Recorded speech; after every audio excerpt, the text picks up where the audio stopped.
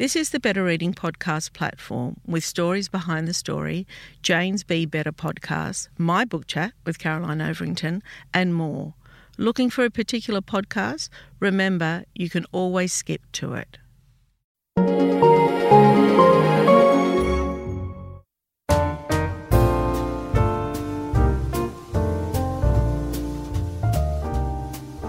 Welcome to the Better Reading Podcast, Stories Behind the Story, brought to you by Belinda Audio. Listen to Belinda audiobooks, anywhere, everywhere. Hi, this is Cheryl Arkle for the Better Reading Podcast, Stories Behind the Story. We talk to authors about how they came to tell us their story. Welcome, everyone. Welcome. This is Cheryl Arkle from Better Reading. This is a slightly unusual podcast today.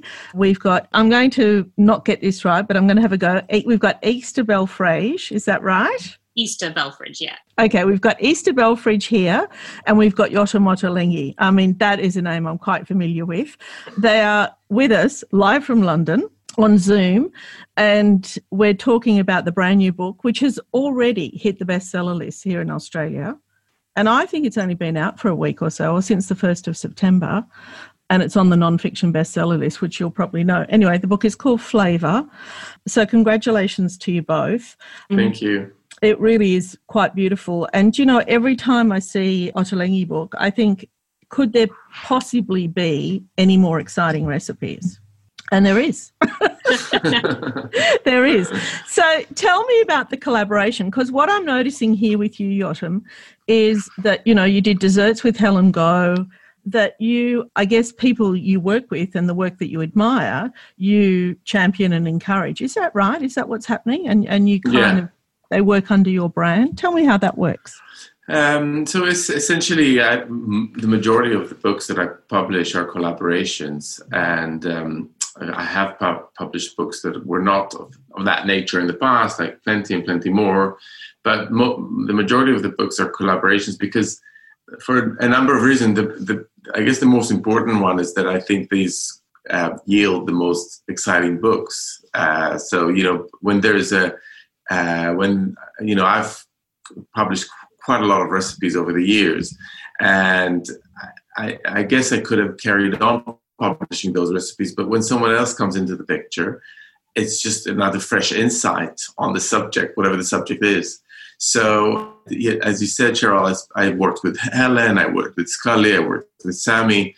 In this book, I'm working with Easter, and I think one of the things that became apparent to me when I suggested to Easter to write this book was that I will have a whole different perspective on the subject of vegetables, because I have 2 vegetable-focused books that were published previously, Plenty and Plenty More, and I really wanted a fresh pair of eyes, or a fresh palate, and Easter has that. And so many of the recipes in the book are, in a way, a reflection of that fresh outlook, which is Easter's outlook. But the way I look at food, and particularly where you and I come from, because you're from Jerusalem originally and my parents are from the Middle East, from Lebanon, is that cooking is a collaboration. Yeah, absolutely. And I think we sometimes forget, because we watch all these cookery competitions, that it really is a collaboration by nature. People do it together. You know, TV gives you a slightly skewed version of reality where of course, anything can be turned into a competition. My 2 young boys who are 7 and 5, everything they do is a competition. Even going up the stairs to their bedroom is a competition, who's going to get there first. But when you become a little bit more mature, there's no need for that. And I think that's the lovely thing about these collaborations. I mean, everybody is a winner, really. I think I've felt like that for a very long time. I definitely benefit from these collaborations. I think the other side does. So maybe Easter is very creative. Sometimes I say, maybe we could hold back something, or maybe we could put it in a different context, or how do we? So I've got something to offer, she's got something to offer, and what we get at the end is something exciting. So I just think, yeah, absolutely, there is no. Do you know one of my favourite all-time things? Well, my first all-time thing is cooking, and and COVID's been very good for that. Initially, do you know what happened to me in the first part of isolation? And I'd be interested to know if this happened to either of you. I live by myself, and what I realised in the first 3 weeks of strict lockdown is food and wine is associated with people, and so I didn't cook for ages. I just couldn't get inspired because there was nobody coming over to eat my food. And that took a really lot of getting used to. But anyway, I love cooking. That's my first love. But my second love, I think this is one of the greatest intimate acts, is to have somebody in the kitchen cooking with you side by side. I love that. Yeah. And you're tasting and chopping and doing this and doing that. It's really one of my favourite things. So tell me, how did you come to food, Esther? Well, I've sort of grown up always loving food. I always say that I've been thinking about food since I had conscious thought, and it was always, cooking always came naturally to me as a kid. My mother's Brazilian and grew up in Cuba, and my father had a lot of family in Mexico, but we actually grew up in Italy. So I was exposed to a lot of different food cultures from a very young age, and I knew I loved incredible food. And at home, unfortunately, my mum's not the best cook, and that used to upset me. So I think I just taught myself to cook, having absorbed everything I'd seen and eaten because of that. But yeah, I've always been totally obsessed with food, and for me, cooking is really the only thing that comes totally naturally. I mean, I didn't go to cooking school, and I don't think you necessarily need to. No. And yeah, it just comes very naturally. Do you know what I think it is? I think it's the search of flavour. I think that's what cooking's about, that you're always striving for flavour. I undertook, and I don't want you to criticise me about this, but I started making sourdough. However, I did start pre-COVID, right? So let me just put that up front. And in January, I think it was, I took a cooking class in San Francisco at a place called The Mill. I don't know if you know it. Great, sourdough bread there. And I took this cooking class, and I said to him, well, the guy that ran the course, I said, well, that's it. You must be the complete master at this. And he said, no. You never master bread. That's why you keep making it. Oh, that's interesting. I never, weirdly enough, I never make bread, and I've never even made sourdough, not even during lockdown. Not even. But don't you think that's the same with food? We actually never master a dish. That's why we keep doing it. Yeah, that's true. Absolutely. I think every time you cook something that you love cooking, you look at it afresh, and there is something like, I look at old recipes that I've published, because I guess as someone who publishes, you've got this kind of almost like a diary of things that you've cooked or you've been involved in developing. And I always think, I would do it differently next time. I would, even when I cook it, I go like, why is there basil and not tarragon there? Or both. It's like this kind of the instinct is to constantly question, and I think that's just the nature of creative human activity. You always want to look fresh. You always want to improve. But also, I feel that is a bit philosophical. Like, every time you cook, you're a different person. And I think that is also reflected in the food. You are not the same person that you were yesterday, and you're definitely not the same person that you were a year ago. So you would cook it differently. Yeah, that's so true. I definitely found that with through the process of making flavour, actually, because a lot of the recipes were, maybe slightly older, and we hadn't cooked them in a while. Well, a year or two old. And then when we came to sort of retest the recipes for the book, I started like, well, why didn't I do that? And why didn't I add rating? Because I knew, this is not the stage to be making changes, and we did like these. So but yeah, there's always a temptation to change something or to improve it every time you make it. Now, I know Yotam's path to cooking and how he got there. Tell me how you got to Ottolenghi. I did lots of random jobs. I actually lived in Australia for a few years just before I got into it professionally. Yeah, and I worked as a travel agent. And I really hated that, and I didn't have a degree, so I decided to come back to England so I could study design, and I hated that too. And then I just, the one thing that I loved more than anything was cooking, and my sister just sort of said, like, why don't you do it professionally? And for some reason, it had never occurred to me, but literally the next day, I decided to start up my own little catering company. and a little market stall. Just start small. It was very small, but it was already very, very tricky. And I realized that, I can't really do this without proper industry experience. So and that's when I decided to start applying to restaurants. And I thought, well, there's no chance that anyone will take me because I don't have any experience. But Noppy took me. And it was the best thing that ever happened to me, really.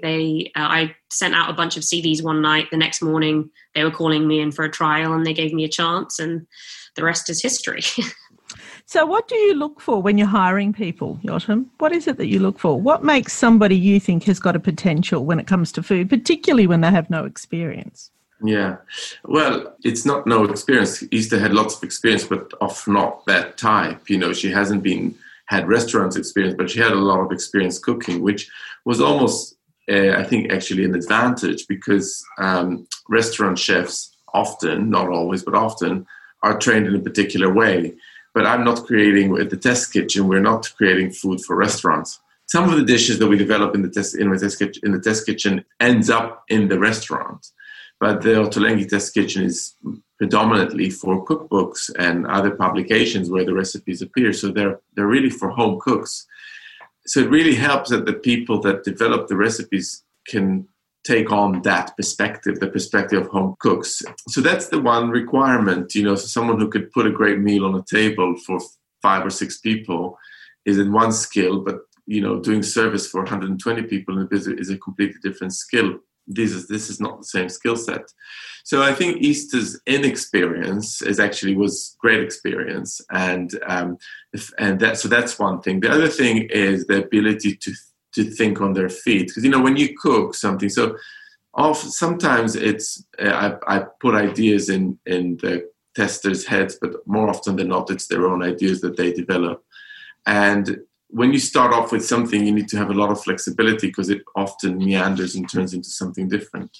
And for that, you need to be quite, just a good cook to know how you can transform something, change something to something else that would still be delicious, to be able to work with a wide range of ingredients and know how to match them, to, create some creativity in the broader sense of the word, not just cooking something, but actually how do you present it? How do you talk about it? Where do you place it in a meal, etc.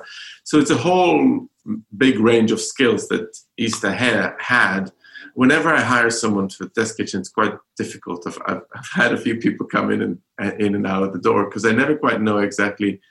It's very hard to interview for that, or even after a day or two to know. It takes a bit longer than that to see how people react. So, but Easter had that. And I think her interesting background, or her varied background with lots of different things that she's done, has really contributed because she cooks so well in so many cooking traditions that actually are not mine. So, I didn't really know much about Mexican cooking until I met Easter.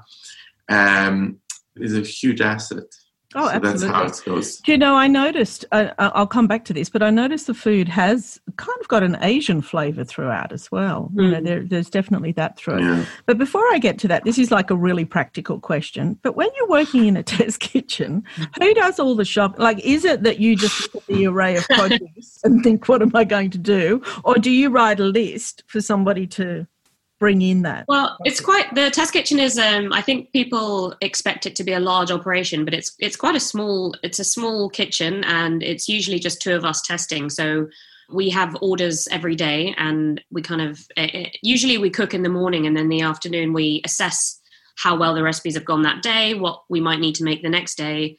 And then, we order our ingredients online, and they arrive the next morning, and that we kind of do that every day. And are you planning ahead for that? Or are you thinking, tomorrow? So I would say it's a mix. Well, for me personally, it's a mixture of planning ahead and thinking on your feet, because you, for example, you might plan to do a recipe tomorrow, but then you might also need to redo one that may not have been finalized that day. So it's a sort of mix of planning ahead and just having to think on your feet to improve a recipe that you might have made that day. I'm Sandra, and I'm just the professional your small business was looking for. But you didn't hire me because you didn't use LinkedIn Jobs. LinkedIn has professionals you can't find anywhere else, including those who aren't actively looking for a new job, but might be open to the perfect role, like me. In a given month, over 70% of LinkedIn users don't visit other leading job sites. So if you're not looking on LinkedIn, you'll miss out on great candidates like Sandra. Start hiring professionals like a professional. Post your free job on linkedin.com/spoken today. Hey, I'm Ryan Reynolds. Recently, I asked Mint Mobile's legal team if big wireless companies are allowed to raise prices due to inflation. They said yes. And then when I asked if raising prices technically violates those onerous 2-year contracts, they said, "What the f*** are you talking about, you insane Hollywood ass?" So to recap, we're cutting the price of Mint Unlimited from $30 a month to just $15 a month. Give it a try at mintmobile.com/switch. $45 up front for 3 months plus taxes and fees. Promo rate for new customers for limited time. Unlimited more than 40 gigabytes per month. Slows full terms at mintmobile.com. Has COVID affected your cooking life? Like, I know it's affected your business enormously, Yotam, but how has it affected your personal life in terms of eating and cooking?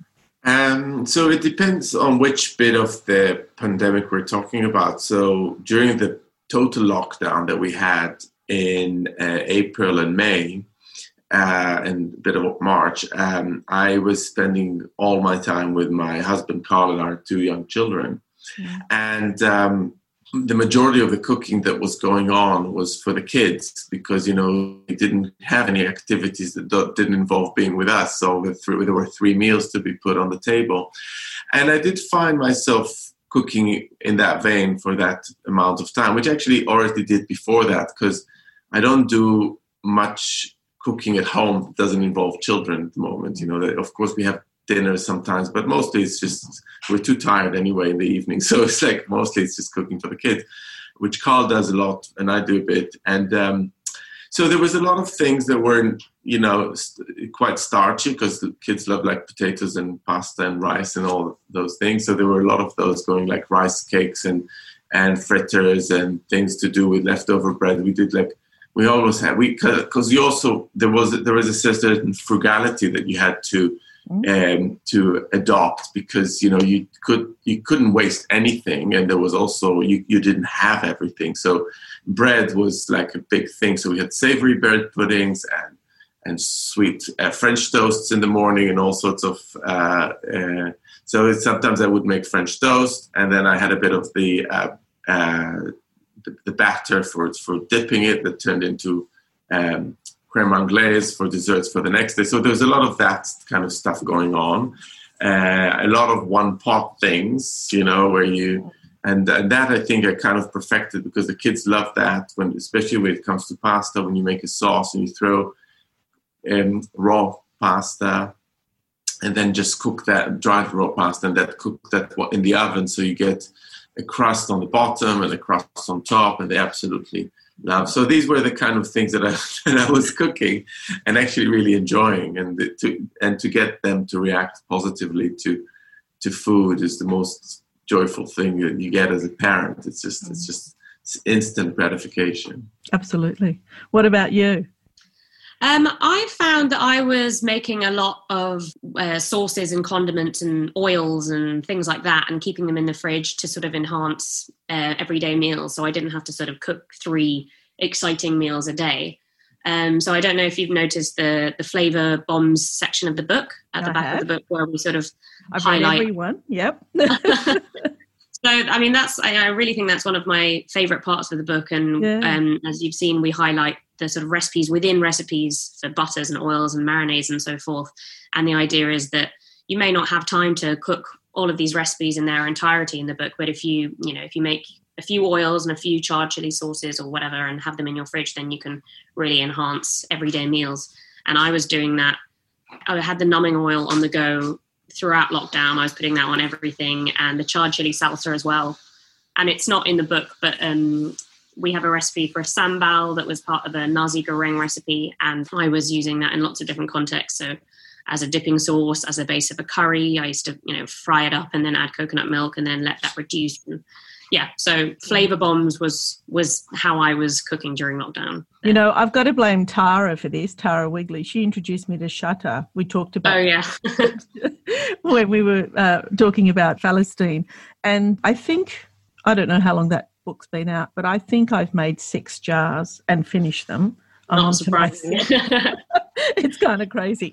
Okay, so it took me, probably getting through, because I'm a cookbook reader, so I'll always read from front to back. Mm. But it took me, I think I was 3/4 through it when I realised it was vegetables only. Isn't that fantastic? I like that. That's really nice to know. Yeah, I hadn't a clue until I just I don't know. It didn't dawn on me until I nearly finished it that I hadn't come across any meat recipes. And I'm a big meat, I'm being more mindful about my meat consumption, but I do eat red meat and I do eat chicken and I do eat fish, but there's none of that. Talk to me about that. Are you a vegetarian yourself, or is it just you love to cook vegetables and add beautiful flavour to them? Neither of us are vegetarians. Easter and I are quite similar in that respect. But for me, it's always been, I think the most exciting dishes are vegetable-focused dishes. Of course, there's some great recipes out there that I've published over the years, or Easter worked on with me in The Guardian and in the Times. Recipes they published are absolutely not vegetarian. But I think vegetables have so much potential. And I think the fact that you haven't missed your protein while reading the book is it kind of proves that. The fact that you can really squeeze flavor out of vegetables in a way that is really unparalleled with other food products is a proof of how good vegetables are. And I think one of the things that was very clear to me about this book is that obviously people are really keen on eating more vegetables and reducing their meat consumption. But as I write in the introduction, it wasn't about that. It wasn't about changing people's habits necessarily. It's about just showing them, putting out there how wonderful vegetables are and how great they could be. And I think that was a challenge. And I often find that these challenges are so creative because I think some of the best ideas in this book are a result of the fact that a meat dish may have been a cue, but we've kind of created something completely different. Yotam, it reminded me, and you probably remember this. Well, I grew up in Australia. People were eating meat and 3 veg. And, the kids that I went to school with, thought, oh, peas are awful, beans are awful, whatever. But here I was at home and my mum's making lubia and I didn't have that perception of vegetables. Like all the vegetables that I was eating were Lebanese food and I was getting the intense flavour. But so many kids, I'd hear even recently, I'd hear parents saying, oh, how are we going to get our kids to eat vegetables? Well, you know what? You just need to get an Ottolenghi cookbook and then they'll be eating vegetables, wouldn't they? Kids are just very different in a sense. I think they are naturally gravitating towards the familiar, and I think vegetables can seem a bit unfamiliar occasionally, and that you do need to familiarize and do exciting things with them. But yeah, I mean, they're just simply great. And when we were doing this, the point of this book, really, I mean, once we've kind of assembled the recipes, was to show how these amazing flavors occur. How do you can take a familiar thing like a carrot or a cauliflower or a potato or kohlrabi and turn it into something quite magnificent. So we talk a lot about that in our section openings. What's the process? What's going on? What is it that I'm eating that makes me think, wow, that's so delicious? It really doesn't taste like a cucumber anymore.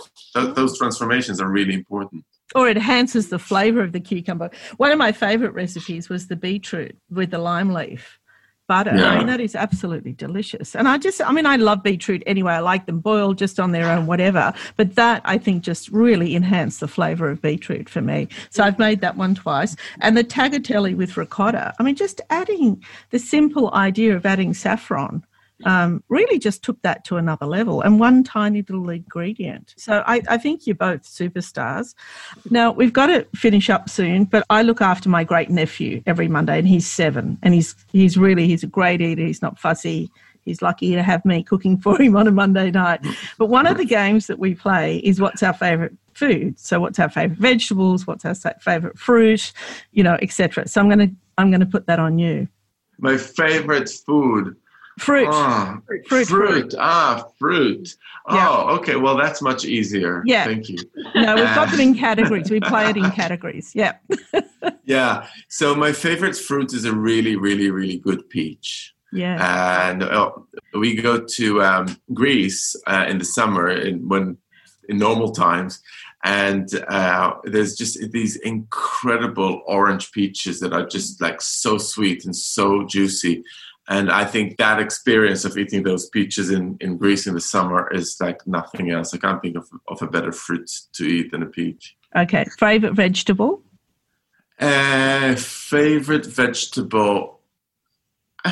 It really does vary. I think I used to be really kind of completely, I would say, aubergine first thing, but now it's a cauliflower, but maybe more recently it's a celeriac. This is it's very difficult. In this book, I guess, if talking about this book, I think it needs to be a celeriac because we've got celeriac 3 ways. Yeah. And a whole roasted head of celeriac, which gets 3 incarnations. One of them is like a little veggie taco, and another one is with a sweet chili dressing, and the third one was with a creamy Café de Paris sauce, like a steak. And I just think I love that versatility, and it's just so wonderful. So yeah, I'll choose celeriac today for this conversation. Okay, all right. Because cauliflower would be my vegetable and cherries is my fruit. Now over to you, Easter. What do you think? We play this game every Monday, so it does change. Well, I'm inspired by the peach, but I do also love a really good mango. Yeah, that's definitely up there. But it has to be, really good mango on the beach in Brazil. Yeah, it's got to be location, doesn't it? And favourite vegetable, it's a bit of a hard one because I'd say I'd have a favourite sort of green leafy veg and then a favourite more tuberous veg. So I'd say my favourite we'll give you 2. veg is morning glory or water spinach, as it's also sometimes called. Because I love that the stalks are sort of crunchy and hollow, and then the leaves. And then I'd say for my favourite sort of tuberous, I love kohlrabi. I love kohlrabi, especially roasted. Yeah. Okay. Wow. Okay. Well, I'm not going to take up any more of your time. Thank you both for chatting with me. Congratulations on the book. It's already on the bestseller list, so it's going to keep selling.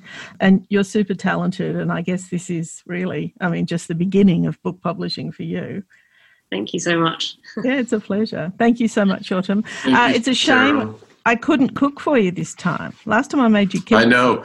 You did. It was so good. I wish you could have sent it over, transported some kippy for me now and have that happily. I haven't had breakfast yet, so I'm starving. So remember that was the problem? Remember you posted your breakfast and everybody was being critical because you're in a hotel? Oh, yes, because it was some silly hotel breakfast, wasn't it? Yes, I can't even remember what I posted. That's right.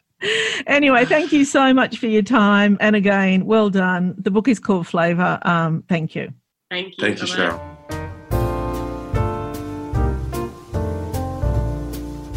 If you'd like more information about Better Reading, follow us on Facebook or visit betterreading.com.au. This podcast is proudly sponsored by Belinda Audio. Belinda audiobooks are available on CD and MP3 from online booksellers and bookshops everywhere, or you can download from Audible, Google Play or the iBook Store. We've also created our own app called BorrowBox that's available from both the App Store and Google Play. All you need to do to get it working is to download the app, join your local public library, and you'll gain access to the world's best collection of ebooks and e-audiobooks available for you to loan on your phone or your personal device. Belinda, we're here to enable you to escape, imagine, grow, and be inspired through the power of storytelling. Belinda Audiobooks. Anywhere, everywhere.